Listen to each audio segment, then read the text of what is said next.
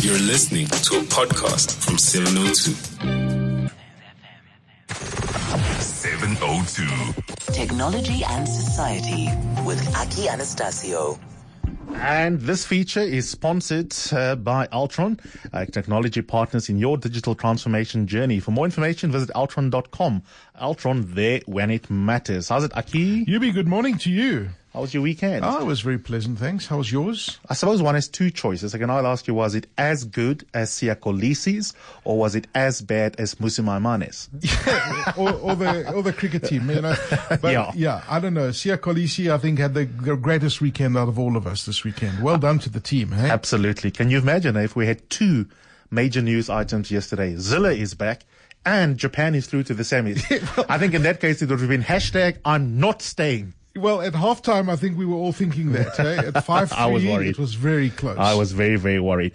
Anyway, we've got a couple of interesting stories to get through. You and I have spoken before, and it almost sounded like it was a Beyond 2000 edition of drone technology that doesn't only have military purpose, but also other commercial possibilities. It's incredible what they're doing with drones. I mean, from detecting people in lost areas where, you know, just picking up heat and using it for farming. But in this case, in the US, it's now commercial. They're using drones, and this is Alphabet, which is Alphabet Wing, which is Google's company. They have now partnered together with a few big players, and they include FedEx, Walgreens, and a couple of other retailers to do deliveries using drones. And you know, it's incredibly complicated when you think of the technology that you actually be, from the time that you order something online to get it delivered, to put it on a drone, and the drone has to fly over your house and simply drop off the stuff. It comes down like a parachute, gets delivered at your home, and it's done super accurately, which is just mind-blowing to think that we're getting to a point where in certain cities around the world, and this is obviously a pilot project, they are going to be doing these deliveries using drones. And this time they're using Christiansburg in Virginia, where they're going to be using local retailers, FedEx, Walgreens. Well, FedEx, the delivery guys, Walgreens, and there's a local retailer called Sugar Magnolia, and you'll be able to order snacks and gifts and medication, and they will deliver the stuff via drone. It'll simply fly over your house, drop it, and it will land on your doorstep.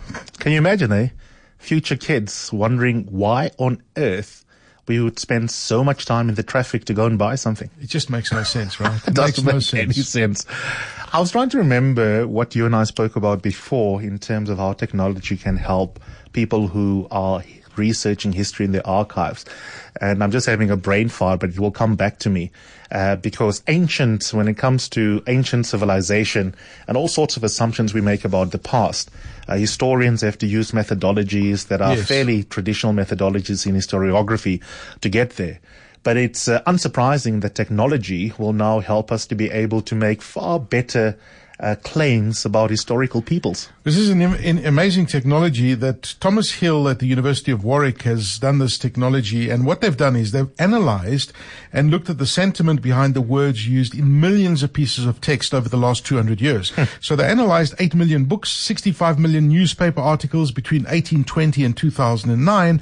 And they assigned happiness to scores of words in different languages to give a relative proportion of positive and negative language from 4 different countries. And what they did find, and just the fact that we've got this computing power to be able to do this in 2019, they found that we are happier today than they were 200 years ago. Just that's from nice the sentiment. Yeah.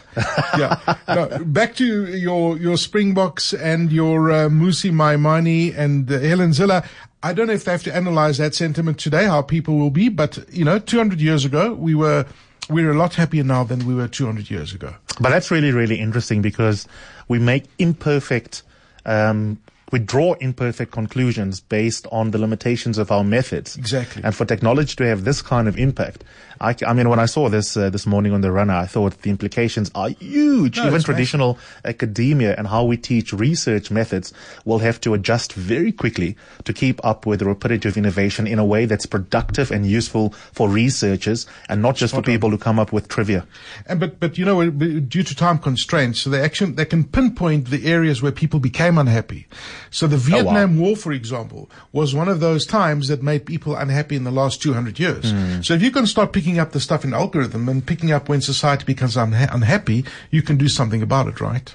And last but not least, Aki, another man versus machine story. Well, this is remarkable. What they've done is they've taken, and this is really to do with robotics, and they've taken this arm, this human robotic arm, well, not a human robotic arm, a robotic arm. They used OpenAI system and a simulation to teach this robot how to solve the Rubik's Cube. You know, that funny thing that I still can't do. Can you do the Rubik's Cube? I can't. I've never tried. I struggle with it. Okay. But what they did was they put this into this robotic arm, and they basically ran a lot of simulation and all sorts of tests before that. It would take a single human 10,000 years to compete after, the tests that these guys did. But they did it so quickly, and this robot taught itself. They put this Rubik's Cube in the robot's arm, and it managed to solve it in a space of 38 seconds. Wow. Just a Rubik's Cube in the robotic arm with the fingers, and it did its thing. You got to watch this video because it's insane. That's amazing. By the way, you're such a metrosexual, far more than me.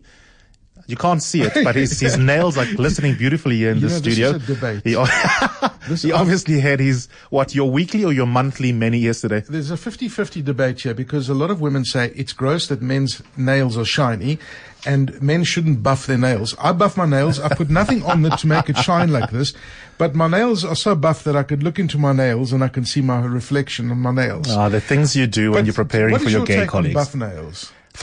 You see, the question doesn't arise for me because I have bitten nails. Yes. Yeah. Okay. So all I do is I get a pedi maybe once every 5 weeks and I'm overdue for one. But I always feel like it's a waste of time to try and get my hands done because I've been biting them since I was a kid. My research shows that ladies hate men who buff their nails. Oh, really? And are shiny. Is that why you are doing exactly that to repel them? Because obviously the ladies love him that much. Aki, out of here. We'll do it again next week.